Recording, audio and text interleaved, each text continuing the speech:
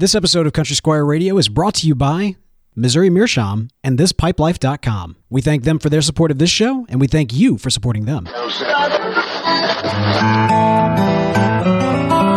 listening to Country Squire Radio.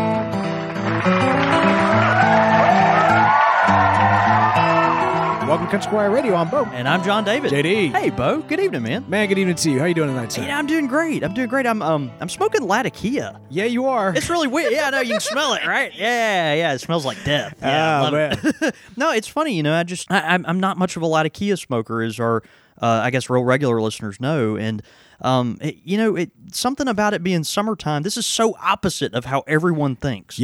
But something about it being summertime. It's been so hot, and I've been looking for tobaccos that just smoke a little cooler. Oh, okay. And that Latakia has just drawn me in. It tastes like barbecue, right? So I mean, hey, that's summer. There's our entree, right? But there's something about the temperature of Latakia. It burns coolly, and so I've been just kind of looking for blends that are mellow that might feature a little Latakia. Right tonight, I'm actually smoking Frogmorton on the Bayou.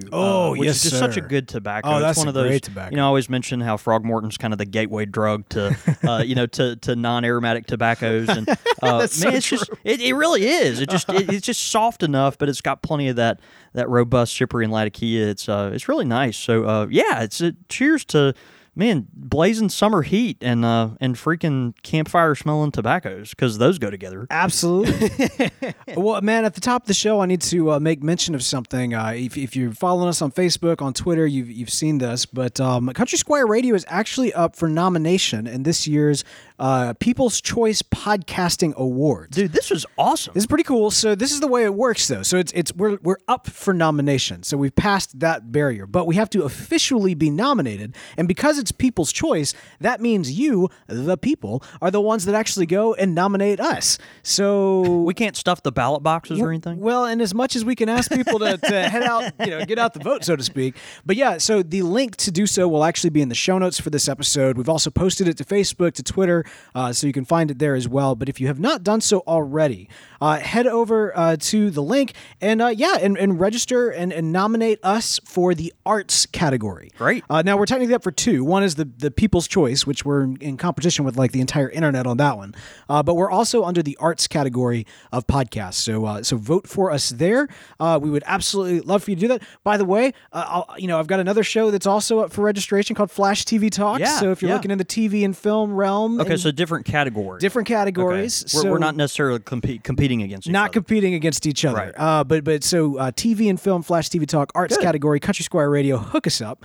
And who knows? Maybe we might take home the gold, which I think is actually the clear, because I've seen those. The old clear. Yeah, the old clear record. Yeah, there's it's those glass trophies. Oh, no, yeah, that's right. It's crystal, not clear. Yeah, let's go with crystal. Right. Right. Yeah, it's like, if hand-cut crystal. Is plastic crystal? No.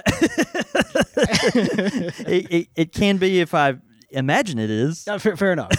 Fair enough. Will it work as a paperweight? That's really exactly a really well-earned one. Help us get that paperweight, guys. The link is in the show notes for this episode, and like I said, it's up on Facebook and Twitter.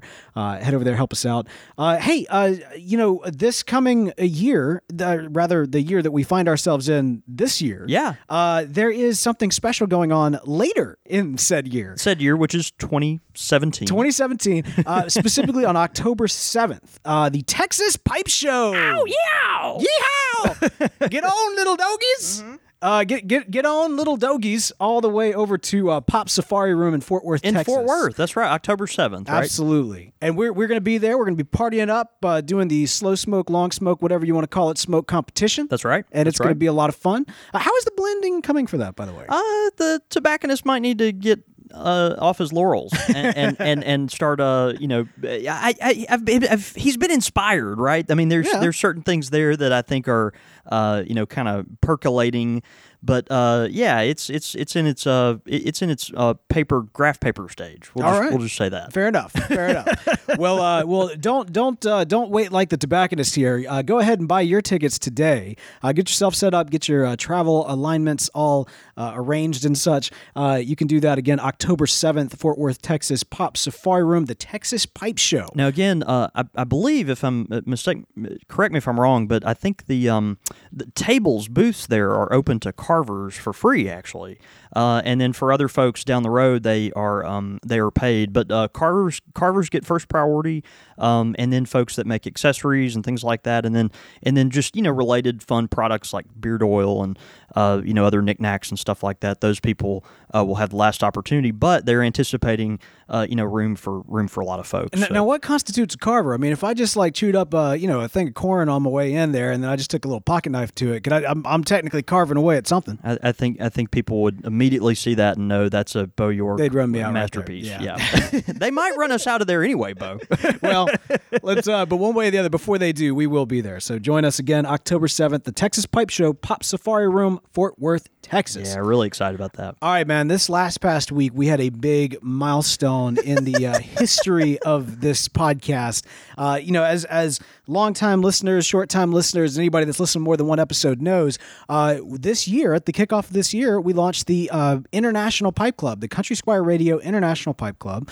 Thanks to you guys for helping supporting the show, joining the club.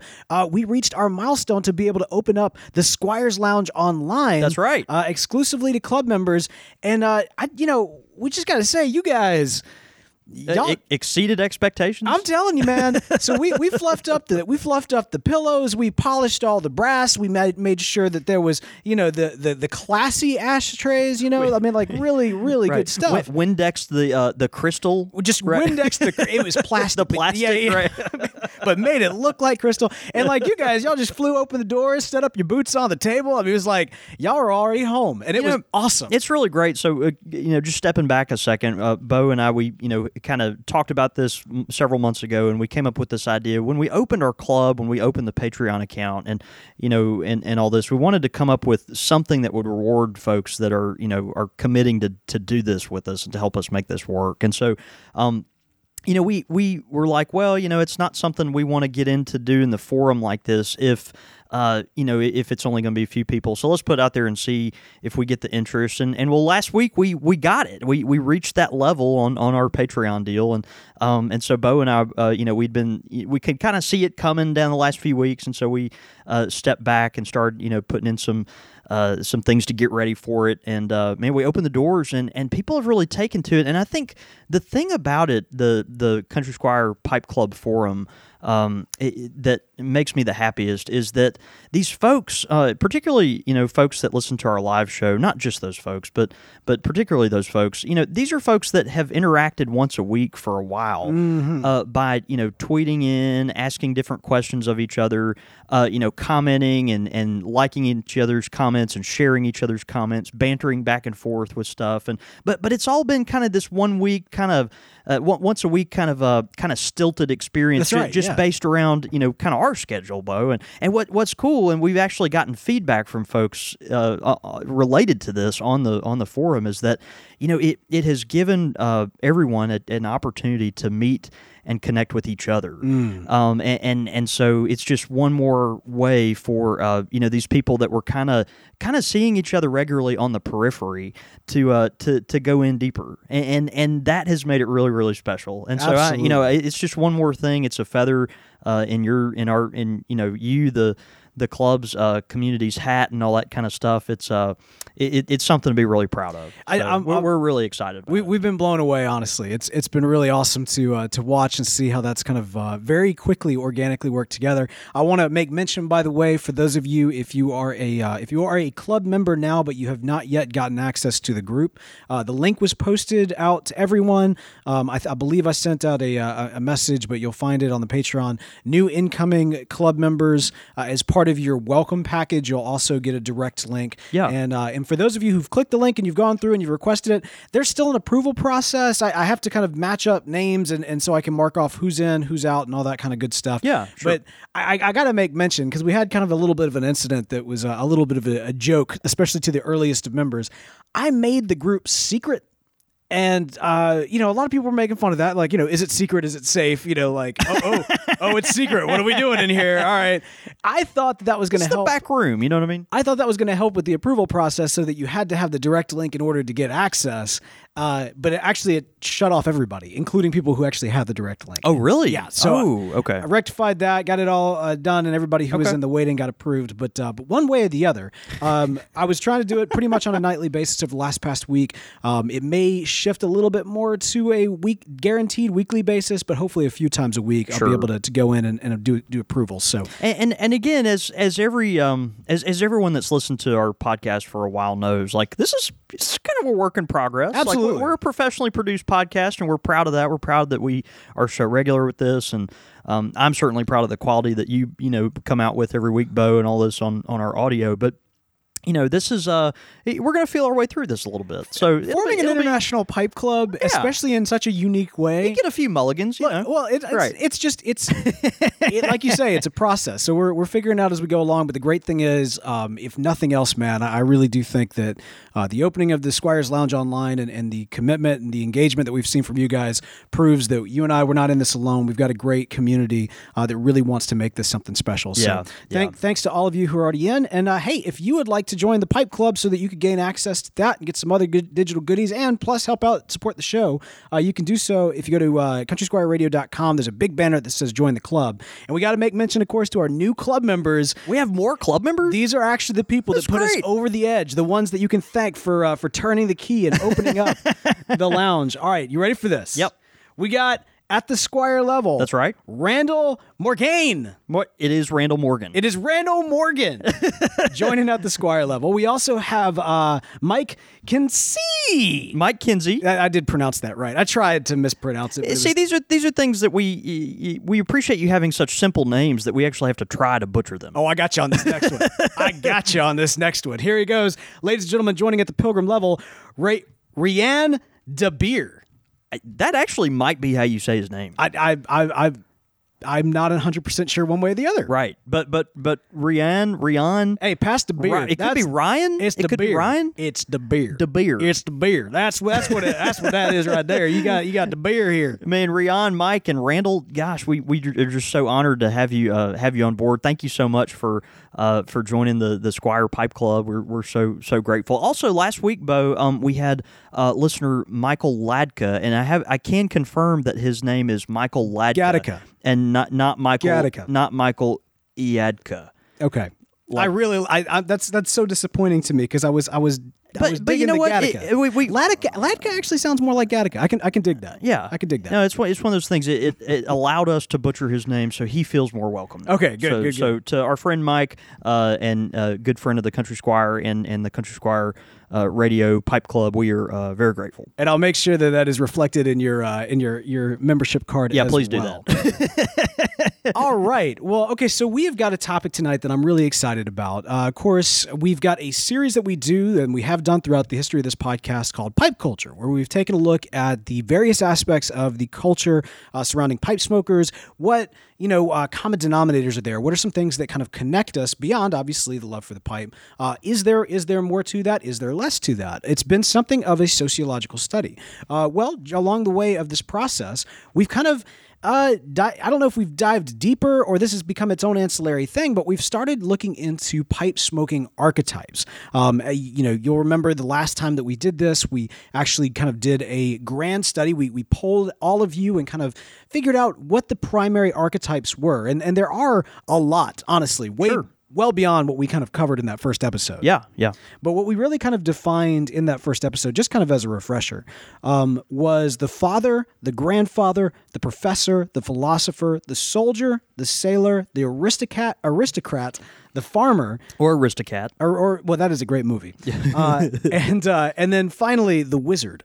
And so those were the archetypes that we said that we were going to cover as part of this series. And as we continue on this series today, we're going to be talking about the soldier and the sailor. Yeah.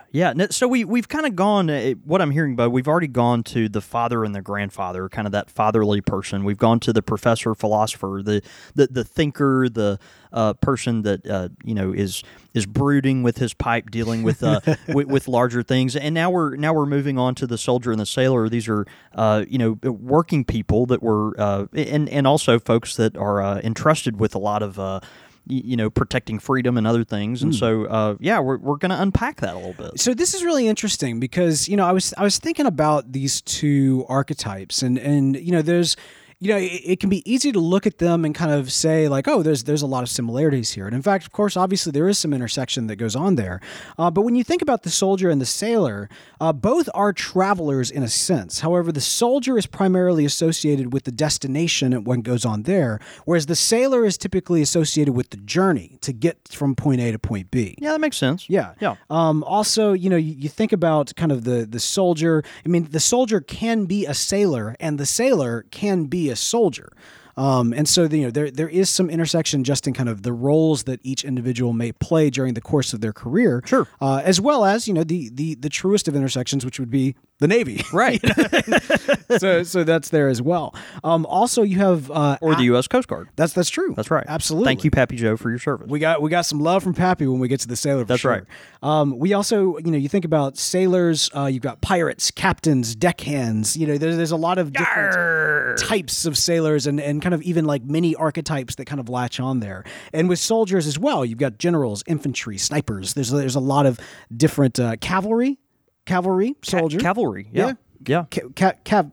Cavalry. What's the one where they ride the cows? That's Calvary. No, that's where Jesus. No, hang on now. That's that. Yeah, that would be Calvary. Cavalry? No, that's where the baby cow. Anyway. Point being, every person's stereotype about dumb Southerners is confirmed weekly on Country Squire Radio. Why do we do that to ourselves? It just is what it is. It's fantastic. So we're going to start off talking with these two with the soldier. Now, one of the archetypes, before we even dive into the soldier, one of the archetypes that was brought up that didn't really have necessarily a place, and it wasn't necessarily one strong enough. I mean, there's a different argument that can be made here, but we didn't necessarily think it was strong enough to be able to hold its own, but maybe fit in somewhere else. Sure. And in this case, it's the detective. Now, the detective may actually be a professor. Are we kind of putting that as maybe a subset to this category? Exactly. Okay. And so you think of the detective could be a professor. The detective could, you could argue the detective falls under the philosopher. But I also think the detective does kind of fall under the soldier. If you think of especially like the rogue or something of that nature, and kind of spy or something like that. Yeah. They kind of would all fall under the soldier. Someone that's maybe more clandestine, trying to do something for a greater good. I guess that would be seen in some sense as a soldier. Absolutely. Yeah. Okay. So I want soldier for freedom, or hiding or truth, hiding alien bodies the that detective, the CIA knows about that we don't. I'm just saying. The truth I'm is sure all those people smoke pipes, right? Exactly. All right. So let's do it, man. The soldier. So first email that we got in comes in from Thomas, and you want to take what Thomas has got here? Yeah. Thomas says, as an enlisted pipe-smoking soldier in the U.S. Army, Thomas, brother, thank you so much for your service. I'm sure we'll be saying that quite a bit tonight. Specifically, as an infantryman, these are my observations on pipe-smoking soldiers. First and foremost, they are true experts and professionals. They are experts at tactics on a wide variety of weapons and the true art of their chosen profession. Secondly, the pipe-smoking infantryman possesses a unique mindset. These soldiers can discuss topics such as international politics, religion, classical music, and opera, and even French philosophy with the same degree of professionalism that they would discuss weapons and tactics. Now, it's kind of interesting to hear Thomas say this. Here's someone that, obviously has worked very hard his career, is highly skilled, and is, even with his message here is kind of portraying some of those left-brained tendencies, to just be extremely skilled at your craft, technical, almost like you're you approach these things almost as if like a surgeon, very methodical, rhythmic, and knowing each and every nook and cranny of your craft. And I could see that that type of individual, that type certainly of soldier or anyone, approaching pipe smoking very much like that, right? So you kind of get the idea that like even when they're loading or tamping their pipe, like there's a system to it, right? Absolutely. Yeah, I think I get that. Like there's almost like a science. They try to make a science of it, and it becomes more of the fun. Well, isn't there? All right, remind me again. What's the name of that pipe that has like the metal insert that you take it apart and put it back together, almost like a rifle? Well, it's I don't know of any pipe like that, but there's a military mount pipe. Is that and the military mount pipe, of course, has a metal end on the shank, and the idea is that the stem will plug into the end of it, so you can take it apart quickly. You don't have to let it cool down before you take it apart. Not a rifle, specifically a sniper rifle. Because whenever you do that, it always reminds me of like assassin movies or like Bourne Identity, when like they're taking apart the sniper rifle and everything. It always reminds me when you're putting together like the pipe for some reason. Yeah, maybe there's something I'm forgetting about, but it might be the military mount pipe you're talking about. Interesting. Yeah. Well, that would make sense. Which, of course, is developed, right? So you could take your pipe apart while it's hot in the field, and it's one of those things that just makes it easier, and you don't have to worry about your stem loosening and all that kind of stuff. Thomas also goes on to point out the dichotomy nature of kind of the conversations of soldiers. You can have the pipe smoking soldier could go just as easily from having conversations on French philosophy or religion to being incredibly juvenile in the jokes and such, and so being able to go back and forth, but then like also a lot of fun. snap directly into action as well. Yeah, and so that kind of dichotomy that's built into that. I think I would love that type of lifestyle if I were more created for it and brave enough for it. Yeah, you're 5'5". They kick you out. Like I don't think. Yeah, my vision's terrible. I've got palsy. Like this, there's no way this could work out good for the United States. You ever see Captain America? You ever see the movie? No. All right. Well, of course I haven't. You're just the before. That's all I'm going to say about that. Okay. And so am I. I'll take that as a great compliment. Also, we got in from Adam Bybee, who said, the soldier archetype, I think, provides the starkest canvas on which to display the common benefit of comfort, calmness, and familiarity in pipe smoking. I was listening recently to an episode of Hardcore History, the podcast about World War I. Such a good podcast, by the way. I've listened to every episode of that particular series by Dan Carlin. It's very good. Yeah. He says, if I remember correctly, he was talking about the Battle of Verdun.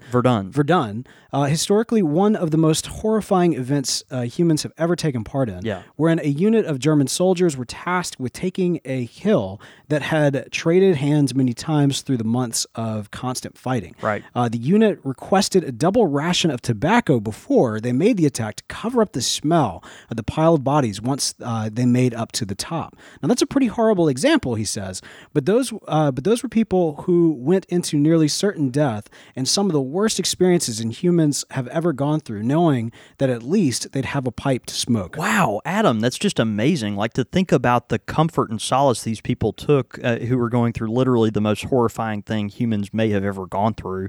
And they took in the pipe, right? They had this kind of one thing to comfort their soul, to enjoy the flavor of, and the aroma obviously was overshadowing this literal death. It's that's amazing, and even the rhythms of the pipe, the consistency of the tamping and loading your tobacco and all that. There's a humanity that I guess comes with that probably was void in a place like Verdun. Yeah, and this to kind of take that concept of going through, for all intents and purposes, hell, and then at the very end of it, kind of, sitting down and being able to go to the comfort of the pipe. I think of, and this is obviously a very kind of flip side of that, but in the Hobbit series, the trilogy of Hobbit movies, say what you will about those films, whether you loved them or that you hated them, there was a very funny moment at the very end of them where Bilbo and Gandalf are sitting next to each other, and for the first time in 6 films that we've all sat through, over 18 hours or however long it all 18, more like 38.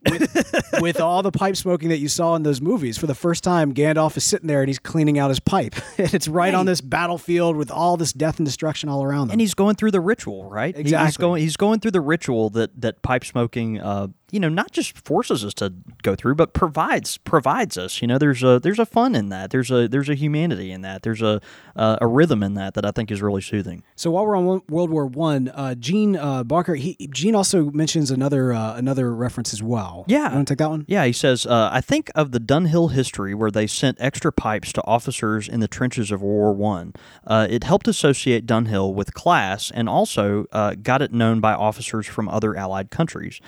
Gene has a good point. Even Tolkien himself, right? Was a vet of World War I from the British Empire at that time, and so a lot of his imagery from that time comes from that. He might have even smoked one of those Dunhills that was donated from the company. Kind of fascinating. Absolutely. All right, so this is something that we saw a lot of in kind of especially the soldier area, but a little bit in the sailor, but primarily in the soldier area. A lot of people had people from history. You think of kind of iconic imagery and things, and that's really when you think of archetypes as a whole, you do think of iconic imagery. I think it's why we kind of gravitate to the archetypes and perhaps even where the origin of that as a discussion topic comes from is we can kind of visually associate from photographs, from artwork, from paintings, even just the idea of a soldier on a battlefield, wearing his helmet and sitting back and enjoying a pipe with a look of, be it concern or maybe jubilation, whatever just transpired, it's all on his face as he's, enjoying his pipe. And so, the fact that we kind of gravitate towards examples from history makes a lot of sense in this area. So the first one actually comes in from Dylan, and why don't you take Dylan's? Yeah, Dylan Forsyth. He says, I think of Ulysses S. Grant, who was a pipe smoker, although he usually is associated with cigars. He preferred a pipe, or so I have read. An interesting soldier, I also think, is of Che Guevara. Wow. Who is usually referenced as smoking cigars, but I have seen photos of him smoking a pipe. I've been curious if he preferred the pipe, as I'm sure he always had cigars available to him if he wanted them. So yeah, interesting. Obviously two very different characters there, but folks that did find a place for the pipe. Also, you got Jim Nelson who wrote in. He says, "My favorite theologian, Karl Barth, was teaching in." Is it Basel, Switzerland? Yeah, we'll go with that. All right. Basel, Switzerland during World War II. To do his part, he served in the canton's militia when he wasn't in the classroom. Their job was to watch for any attempt by the German army to take the southern route to France via Switzerland. He said the Swiss were fortunate that the Germans didn't try to do it on his watch because he was so busy trying to keep his pipe lit that he hardly had any time to keep an eye out for the enemy. It sounds like the modern pipe smoker, right? Great theologian, great pipe smoker. Maybe not the best soldier from that standpoint. I don't know. Right, yeah. Maybe not the best. He had his priorities, right? Yeah. It's the Swiss, there's holes in the lines just like there is their cheese. Pappy Joe, of course, shouting out the Marines as well. What did Pappy have to say? Pappy, of course, let's not forget the Marines. Chesty Puller was a pipe smoker.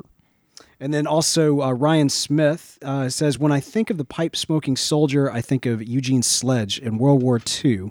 A World War II Marine portrayed in the HBO miniseries The Pacific. Now, did you ever watch that? I never did. No. Yeah, I can't say that I'm familiar either. But I know that this was actually something that was referenced by a couple of different people, both this series and then also just, of course, Eugene Sledge. He says he was a straight and narrow, good kid, non-smoker before going to war, then picked up the habit overseas. Upon returning home and suffering from severe PTSD, his childhood best friend inquires about his new habit, to which Sledge replies, "It gives me something to do." Ryan says, I love this scene and how it perfectly sums up being a pipe smoker. When life is high stress, this being a very extreme case, obviously, of PTSD, the pipe makes you slow down and take care of it as it takes care of you. Yeah.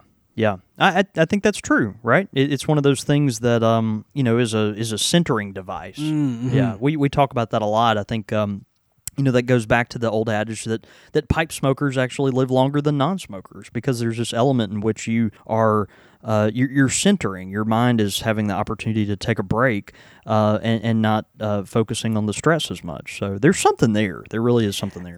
That concept of dealing with stress. I think that we kind of in our mind we kind of maybe immediately visualize soldiers, and you know, it is interesting because on the battlefield, you know, both the team that you're pulling for, the team that you're pulling against, both are actually filled with soldiers, and so your mind rushes to kind of paint the picture, obviously, of kind of the heroic soldier and that sort of thing.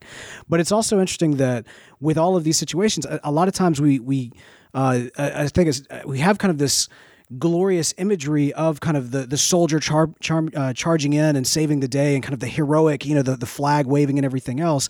But after the war is done, you do have kind of the PTSD and kind of the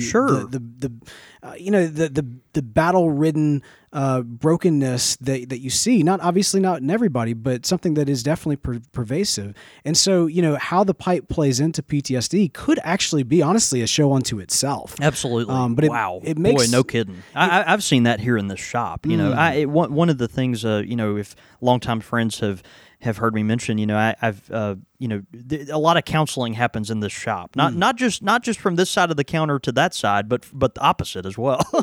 but you know, there has been multiple folks that, you know, are either veterans or you know, maybe they're still in the military, but you know, back you know, on leave or something like that, and they'll come in the shop and they just process some of these things, and there's something about the pipe that gives them kind of this comfort, this safety net, this blanket that allows them to sit and think and to be I don't know, to be more pensive and digest some of the things that they're going through that they've experienced. I've literally sat at this very tobacco bar across, you know, on that stool right there, and you know, had these heroes, literal heroes, you know, it tell me these horror stories that have happened on the field, and I've been so honored to hear that and to be trusted with those things, and you know, and I think there is a sense in which, you know, that maybe helps them deal with it some, helps them process it. So I think there's a lot of truth to that. That's good. You know, you think about kind of the soldier as someone who, you know, obviously acts in war. And while, you know, they're you know, you see kind of reflected in cinema and in stories, you know, there's aspects of, you know, the soldier post-war that, you know, doesn't necessarily long for war, but perhaps misses kind of aspects of the army and kind of, you know, that kind of regularity and that sort of thing. As we kind of flip over to the sailor, you know, I think about kind of the fact that the sailor has kind of a different longing to, you know, his calling, right? You got the, I think very specifically of the song that many of us who watched the most recent Guardians of the Galaxy movie had kind of beaten into our heads several times throughout that film, the song of Brandy, which, you know, in the singing of that song. I remember that song very well. Well, so of course I didn't see the movie. I don't know anything about the narrative of Brandy is that it's this woman. She works at a bar, and it's at this port town, and all of these sailors are coming in, and they always talk about what a fine wife she would be. Yeah. But she's in love with this man who came to town one time, and the man was very honest with her. Is like, you know, oh Brandy, you're a fine girl. What a good wife you would be. But my life, my love, my lady is the sea. And so that he is married to the work of the sea, and kind of the sea is almost kind of identified as this contender for the love of this man that Brandy unfortunately brokenhearted, because of course he returns to his first love. The sea is the first lady in line. Yeah. Interesting. So the sailor, you know, much like you know, I kind of gave the detective to the soldier. The sailor, I think, one of the kind of sub archetypes that was brought up when we kind of first did it, and I think makes sense here, but would also fit in a lot of other ones as well, is the fisherman. Yeah, I totally get that. I remember on my trip to Scotland several years ago, I was went to worship with some friends at their little church over there. You know, these Scottish Presbyterians. There's a church on every corner. Some of them don't exist and are just gift shops now, but there's still churches on every corner. And you know, we went to eat with some of the parishioners afterwards, and you know, they were telling about their salty uncle on the, you know, North Sea over there that, you know, and he was smoking his pipe all the time while, you know, sending them messages about these fish, and there's just something romantic about that. Right. I think there's really, you know, something neat to be said there. Absolutely. And I mean, you know, I fish as much as I'm able to, and I very rarely do it on a boat. So I'm not saying that all fishermen are sailors per se. I'm just saying, you know, that one could fit in a lot of different places, and I do think the sailor is one of them. Now, of course, if we're going to kick off talking talking about the sailor, we have to talk about our very own sailor archetype. That's right. That's correct. Who fix in Pappy Joe. Yeah. Pappy Joe, what did he write in and say? Yeah, he said, obviously, I am one of your archetypes. Accurate. And Pappy Joe, I think you not only are you the sailor archetype, I think we should maybe even consider like just a whole series or a whole episode, certainly on Pappy Joe as an archetype. The Pappy Joe archetype, right? I think actually, I think Varge actually was the one that mentioned that Pappy Joe should be an archetype unto himself. As part of our first study. I'm just saying that whole concept might have some legs. But Absolutely. yeah, anyway, he says, obviously I'm one of your archetypes. The first time I ever smoked a pipe was on an icebreaker off the coast of Alaska in 1972. The photo posted to Facebook is close to what would have been a stereotypical pipe smoker in the crew, except we would be wearing green foul weather gear and a blue watch cap. A few times, the beard would be heavily crusted in ice, except for when the heat of the pipe melted. Wow, isn't that awesome? I have smoked a pipe inside the Arctic Circle as far south as McMurdo Station in Antarctica, all the Pacific Ocean in between. Wow, just so incredible. You know, the adventures that someone like our friend Joe Gibson has gone through and taken his pipe the whole way. The Adventures of Pappy Joe. I mean, just in that description. That's a cartoon.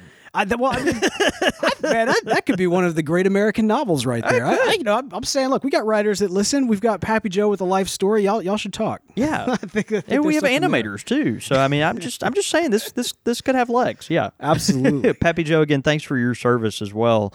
We have to mention the sailor archetype, this kind of it blends and mixes at times with the soldier archetype, and with we've got a lot of folks that would fit into both categories, and so we are thankful for your service. Absolutely. We also have Brian Bates, who writes in. Yeah, you can't mess up that name. Well, I was about to say Byron. Dyslexia, man. It'll get you.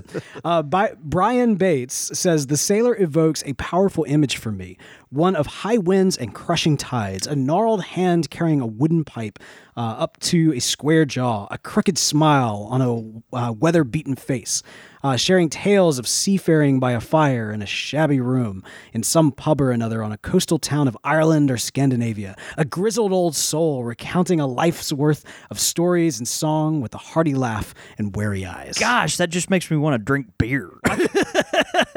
Brian, you need to call up Pappy because you could write the story. I think that he may just have. I'm not sure. That's incredible, man. The imagery you evoke there, I think, is very. I don't know. It's beautiful. Absolutely. Yeah. Ben Kerr says the sailor is the pipe smoker with the highest degree of commitment to the craft. Have you ever smoked a pipe topside on a boat successfully without getting your face covered in ash and sparks? They endure all of it for the joy of the pipe. That's interesting, and I think Ben, a good friend of the Country Squire, he's got a point here. It's like we have these.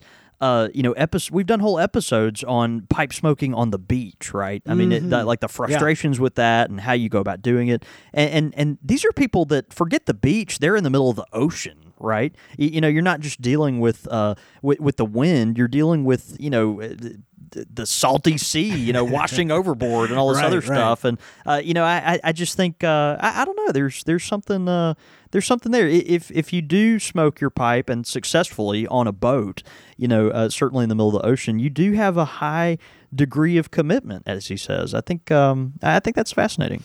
All right, now Portland Paul, he did not write in a comment. He did not write in an essay. He actually gave us a outline, but with paragraphs. It's quite in depth. And what he's doing is he's taking specifically Moby Dick, one of the more iconic novels that are out there. Of course. Sure. And talking about, he says, I think I may have beaten this to death, but in Moby Dick, Herman Melville illustrates several very strong ideas of how the sailor types impose an archetype with the pipe. All right, now he has this broken down to 3 different kind of aspects, which is friendship, reasoning and wisdom, and power. Okay. All right, so friendship. What does he say about friendship? And of course, this is Portland Paul's take on the novel. Yeah, sure. Friendship, he says, despite the multiple piercings, full-body checkered square tattoos, broken English, and rumored taste for human flesh, Ishmael is put at ease by his new fellow bunkmate when he produces his unique tomahawk pipe and loads it with tobacco to share. As they smoke it together, the friendship blossoms, and a firm foundation for trust and camaraderie is laid for their upcoming voyage. So, there's a sense in which you're going through all this tough, difficult experience, right, with your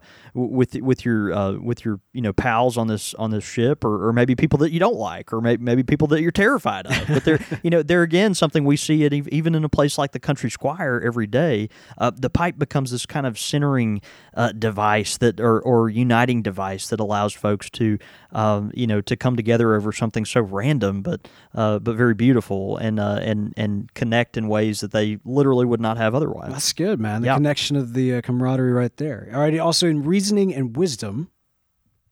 Reasoning and wisdom, he says, at the setting out of the voyage, Captain Ahab, in a fit of frustration, throws his pipe into the ocean, vowing never to smoke it again. I bet it was a Dunhill, too. In that moment, as the sizzling pipe sunk below the waves, we know two things as readers. Number one, he just threw away his ability to reason and think things through. A point shown clearly through his frenzied, impulsive madness that he exhibits. Number two, they're doomed. It is a poignant piece of foreshadowing that he would go the way of his pipe that he just threw away. He would sink to the depths because he had thrown his reason away. Wow, what an interesting personification, or just symbolism, I guess, of the pipe. Taking this symbol of thoughtfulness and reasoning, patience, and problem solving and all that. Actively lit too. Actively lit, and then tossing it, literally into the depths. That's what a powerful symbol. Absolutely, and then finally, power. Ahab is juxtaposed against the whale. Ahab threw his pipe away, but the whale is referred multiple times as having a fountain and blinding jet. The whale has a powerful pipe that blows smoke so high that it's visible for many miles in all directions. Both the whale's body and the quote-unquote pipe were so much more powerful than Ahab's. They coupled with Ahab symbolically, throwing away his one true advantage, his cunning and reason symbolized in the pipe. We know he never had a chance. Just really fascinating. All right, so I want to just be honest right now. I didn't read Moby Dick. No, I didn't either. Well, we were supposed to for school, but I feel like we just did. Right? Well, on top of that, now I kind of feel like I actually want to go back. I kind of want to go read it now. Yeah. It's the great thing. It's funny. I really have never read Moby Dick. The beautiful thing about these classics is I think you can literally get them for like 2 cents. Like these days, you can buy them for like a nickel, even at like Barnes and Noble. Exactly. Yeah, exactly. That's great. That needs to happen. I agree. That might be the first one in the Country Squire Radio Book Club. It'll take us a year to read the book, but a year. Well, gosh, that's being generous, kind of aggressive. Yeah, what an aggressive timetable, a year.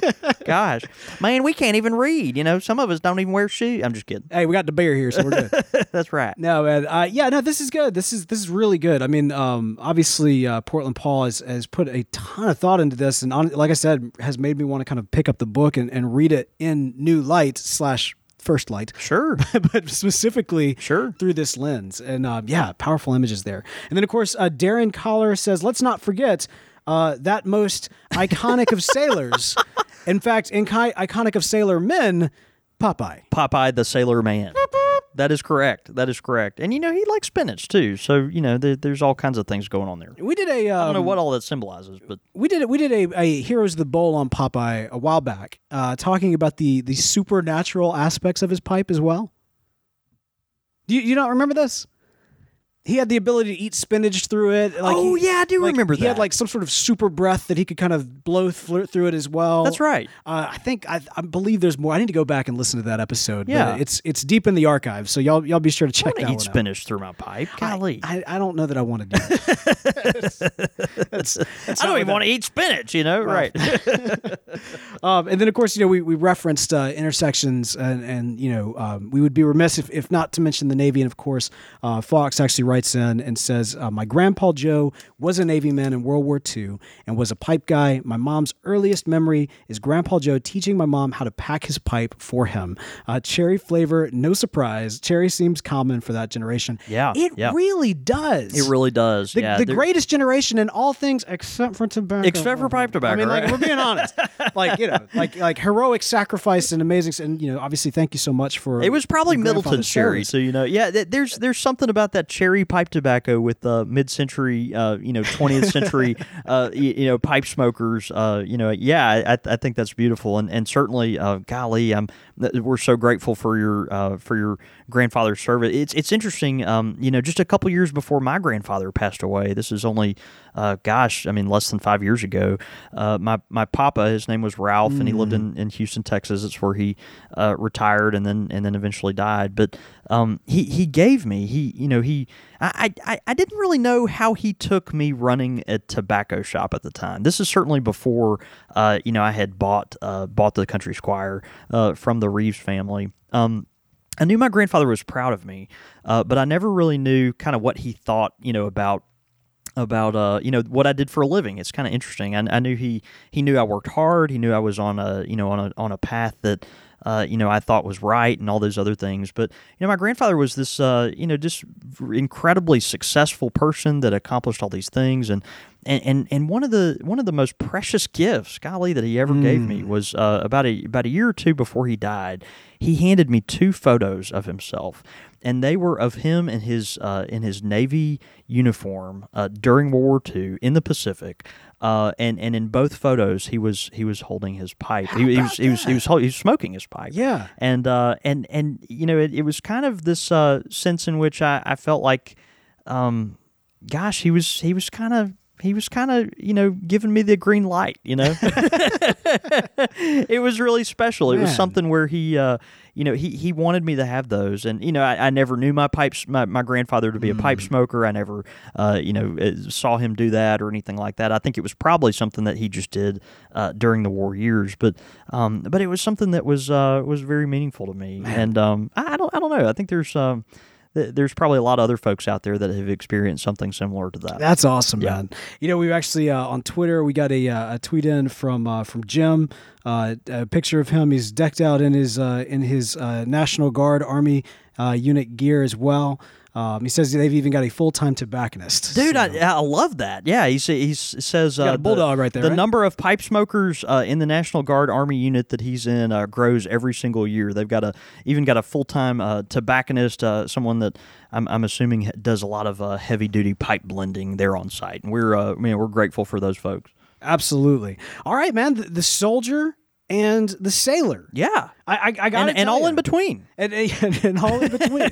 Et cetera, et cetera. I'm looking forward to comments and feedback from kind of our discussion. I'm sure there are, other subcategories that may fit in that folks will send in after the fact. And so I look forward to reading those as well.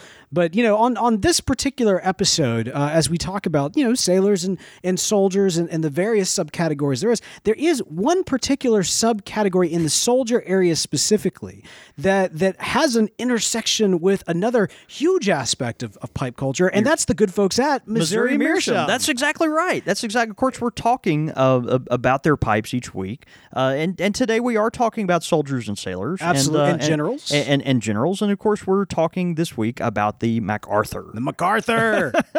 The MacArthur pipe. I always call this the general. You do, and it's different, but that's okay because he was a general. Absolutely. So, the MacArthur pipe, if you're not familiar, we've got one on the air here, and it is basically a full corn cob. Yeah, imagine you just ate a cob of corn and you got it That's it. Yeah, and that's it. It's an entire corn cob, and then you decide you want to make it a pipe, and that's that's the MacArthur pipe. Yeah, it's one of the favorites at Missouri Meerschaum. They actually custom designed decades ago the pipe that he was so famous for smoking, and you can smoke it today now as well. So, and I mean, correct me if I'm wrong, but I a lot of times you do see in those images of MacArthur smoking that pipe. Sure, his stem kind of goes about midway through the bowl. With this particular MacArthur that we've got right here, it's a little bit further down, so you get a massive bowl out of this it's a huge bowl. Yeah. I mean, this is a pipe. If you smoke the entire bowl, depending on the tobacco, you may be able to get a half ounce in that pipe. So I'd believe it. Really an impressive pipe, an awesome pipe. It's one of those that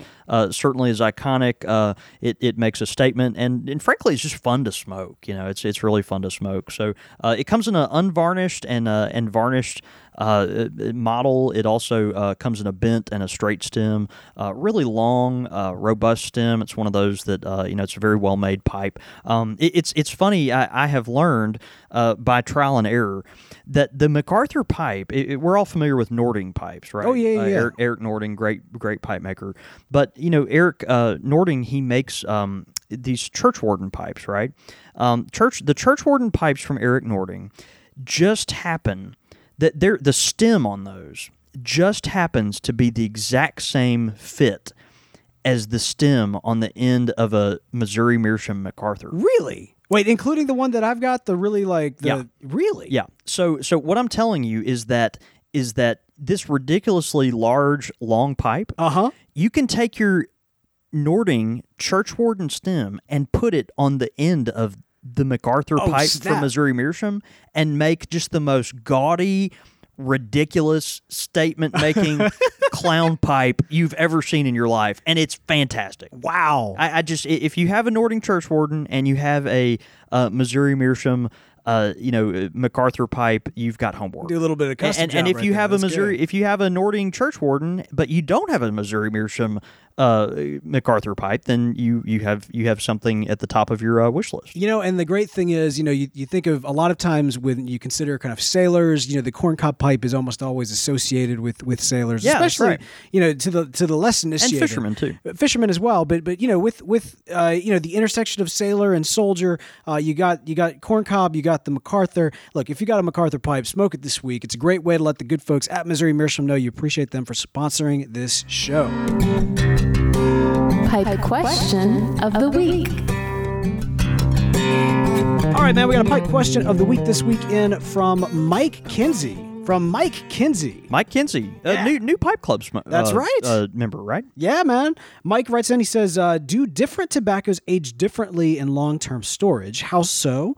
Are some type of blends not even worth the trouble? And then, John David, how do you personally choose what you're going to sell and what you're not? So a couple of different questions, but all kind of around the idea of, aging, what to choose to age long-term versus short-term. Yeah. It's funny at the end of your question, you actually mentioned or ask, how do you personally decide what to cellar and why? Tonight I was back in my office, which I'm hardly ever in, but I was back there later this evening thinking about my personal cellar, and I'm so frustrated by my personal cellar because as a tobacconist, like I'm smoking tobacco literally all the time. But it's not tobacco necessarily that I've procured for myself to put in a cellar. Right. So it's like I literally have these tins built upon tins and tins and tins that like I may or may not ever get to because I'm smoking the things behind me. I'm developing new blends. Sure. It's like I'm around it all day. It's like the I don't know, a brewer that maybe collects other beers, but he's constantly drinking his own beer or trying things that he thinks is going to further his craft or so. I don't know. I was just kind of thinking about my own cellar this afternoon. I was like, dang, I just can't really enjoy this the way I wish I could. But interesting. See, I would consider your cellar to be what we're currently standing in. Yeah, you're basically standing in my cellar right now. Right. If I that tin of I don't know, Peterson Irish Flake has been sitting on the shelf long enough, then, it's mine. There you go. It's coming home with me. There you go. So you're actively aging them. Just that's right. Whether it's you or the customer base choosing if it becomes the last one on the shelf, then I'm like, it's probably time to put that one back. Yeah. So we have the different tobaccos age differently in long-term storage. The answer is yes. There are some tobaccos that are notoriously good for aging. Virginias and Periques are at the very, very top of that list. And so Virginias have this natural sugar content that where something with some age and pressure, for that matter, really does something magical happens. Those little microbes living in the Virginias, as they start to eat up all the oxygen maybe in that tin of tobacco or something, and then start to work on the sugars in those Virginias, something really magical happens. And so Virginias and Periques also. Periques are Perique is a fermented tobacco. It's very moist, and so when you put this under a lot of pressure with a lot of other leaves that might be dry or just have different physical characteristics, the Perique over time will start to bleed into these other leaves surrounding it, and so it just really just makes a really velvety, spicy, sweet blend. It's really interesting. So, that for me, the Virginias and Periques are at the top of the list as far as long-term storage. Latakias are good as well. Of course, Latakias are oily. They're not particularly moist, but they do kind of have this oil factor.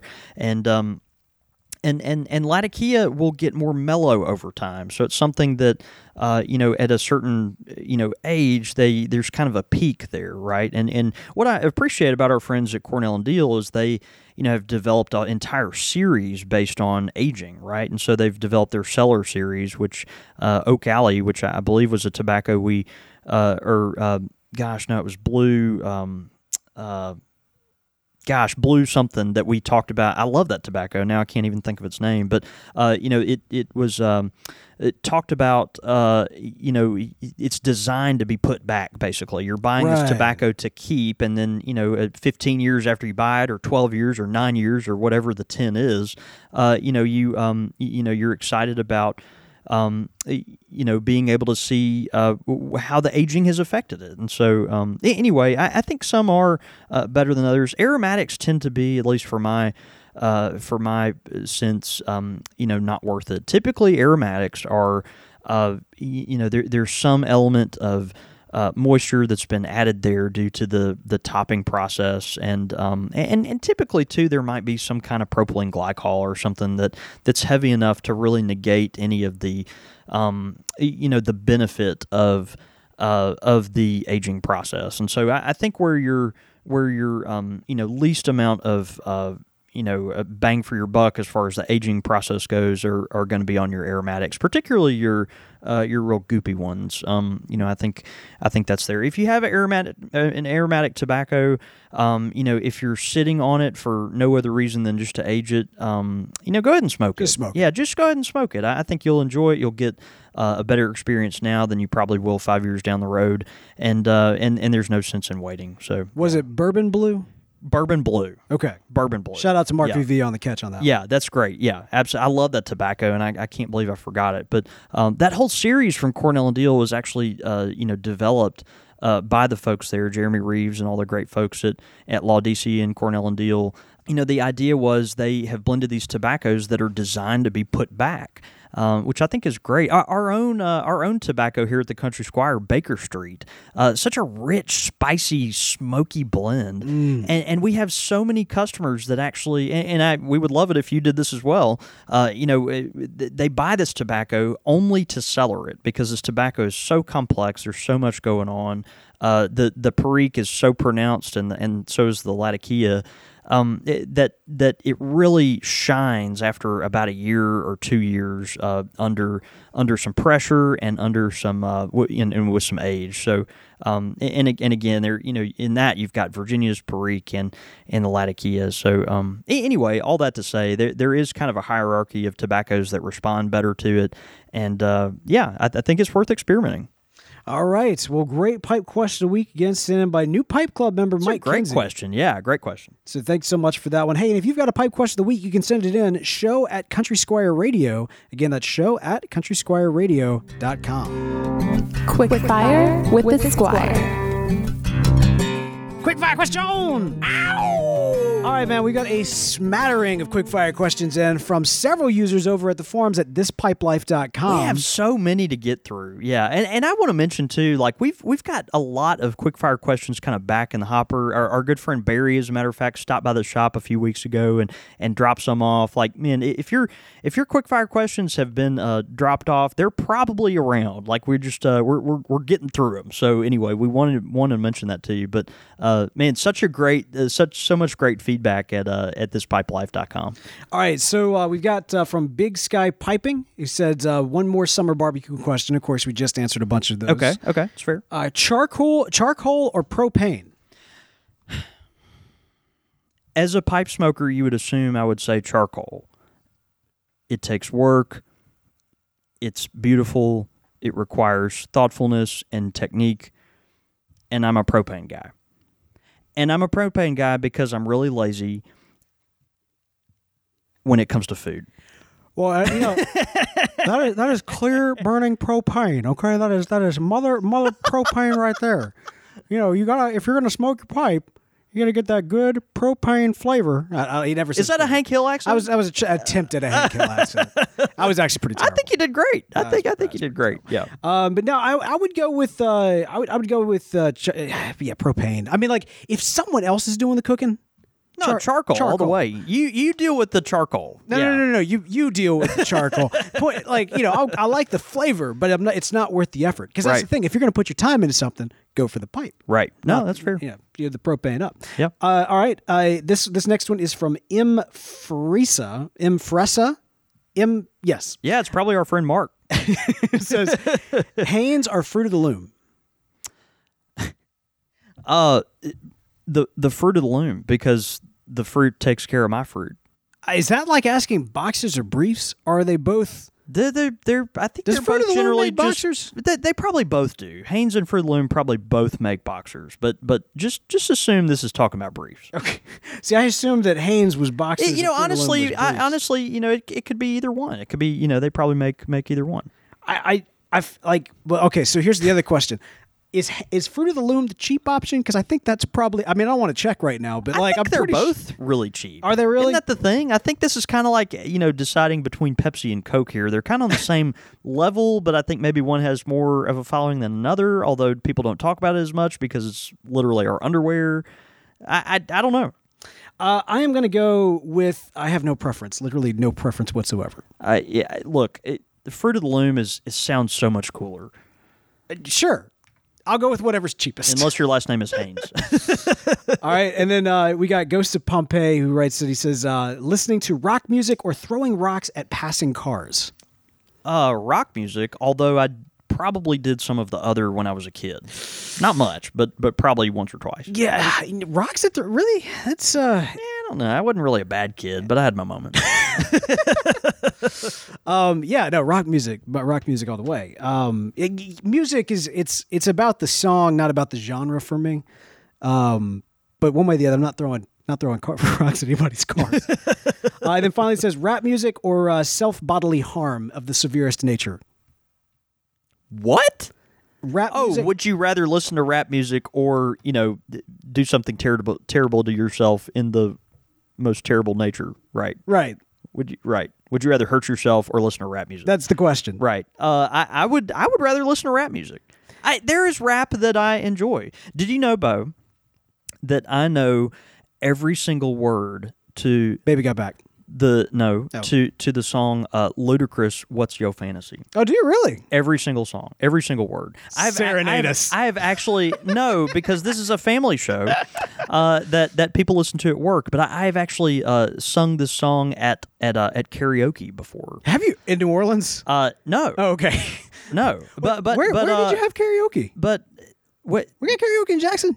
Dude, there's karaoke all over Jackson. Oh, man. Even this sleepy little southern town, we know how to do karaoke. Really? Yeah, absolutely. Okay. You've ever been to Finian's and done karaoke? Oh, you know what? I used to go every Monday night because all those nursing students would show up there, and I was like, this might be my night. Yeah, that's it.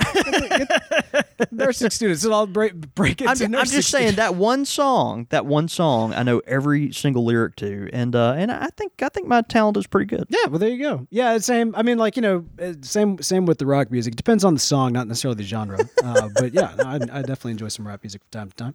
All right, and those all come in a smattering of quickfire questions from a couple of users. So random over at thispipelife.com. I know when there's not a theme, it almost kind of throws you off. But that's classic. Right I there. love it. I love it. Absolutely. Yeah. Thispipelife.com, an amazing online community. If you haven't joined it yet, it is absolutely free to do. But when you do register at thispipelife.com, we do encourage you to use the code CSR because it lets them know you heard about it on this show and thus helps out the making of said show. That's right. Plus, a lot of great ways to get in touch with thispipelife.com, Facebook, Twitter, Instagram, just This Pipe Life. You'll find them. Not to be confused with This Pipe Wife, an online dating community started by the listeners of this podcast, but thispipelife.com. Thispipelife.com. Are you been or straight? No preference, right?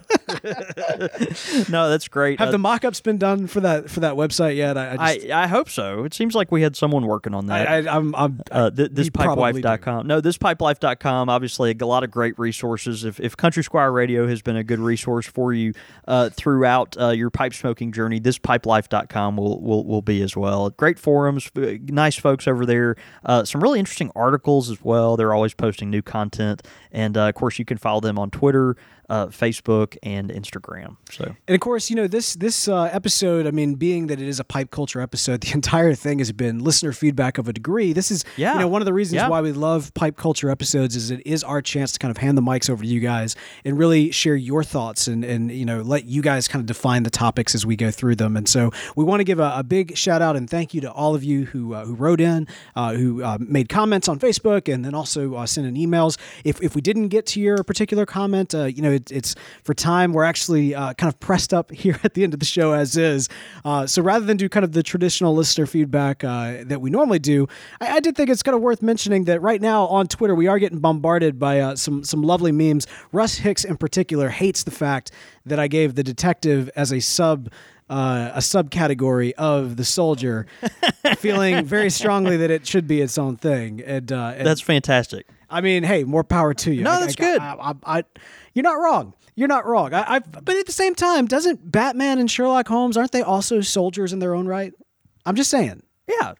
They are. I see what you're getting at there. I mean, that makes sense. It's there, but yeah, he's hammering us pretty hard. Also, Brian Levine gives us a shout out. He's got his MacArthur that he's holding up in front of our faces, right, on Twitter as well. By the way, shout out to Brian, of course, host of Pipes Magazine podcast and world-renowned Disney fanatic. I'm sure that's right. He was watching the D23 summit over this past weekend, where Disney was going into all the latest news about Marvel films and Star Wars and all kinds of stuff that I wanted to talk to you about tonight, but we didn't have time, so not going to be able to jump into that. But shout out to you, Brian. Just honestly, you guys have been awesome on the live Twitter tonight, getting the selfies in from you guys enjoying the show and smoking a bowl. That's awesome. Thank y'all so much. This is great. And then of course your meme that you just got in from Mike VV. My fruit is well protected. Brilliant. Fantastic. Well, hey, guys, we want to encourage you to keep up with us throughout the week. You can, of course, do so by following us on the Twitters. You can follow me. I'm at The Real Bo York. I'm at John David Cole, or you can get us at the shop at _Country Squire. And, of course, you can follow the show at Squire Radio. All that information and more can be found at countrysquireradio.com, where you can do things like join the club or, go to patreon.com/countrysquireradio. Or, like I said, just click the join the club at countrysquireradio.com. When you do so, not only are you helping out support the show, but you're also getting some good stuff for yourself, some great digital goodies, and now access to the newly minted, ribbon-cutted, broken the bottle on the ship, whatever. The Squires... That's an interesting verb, yeah. Squires Lounge online. We encourage you to support the show and join the online community that's there as well. And big thanks to all of you that do that. One last time, I do want to mention that we are up for nomination in this year's People's Choice Podcast Awards. The link to vote, or rather to nominate us, is going to be in the description of this podcast, so that we hope you do that in the arts category as well as the People's Choice category. I mean, it's a long shot on that People's Choice category, but hey, let's try. Hey, you never know. Yeah, I think we can get the arts. Shoot for the moon and you'll land among the stars. Well, I don't know who we're up against, I but hate that saying. let's go for it. Let's go for it. But, thanks so much for tuning in and listening. We're always excited to visit with y'all every single Monday. Absolutely. Well, hey, man, let's go. Good night. See you, brother.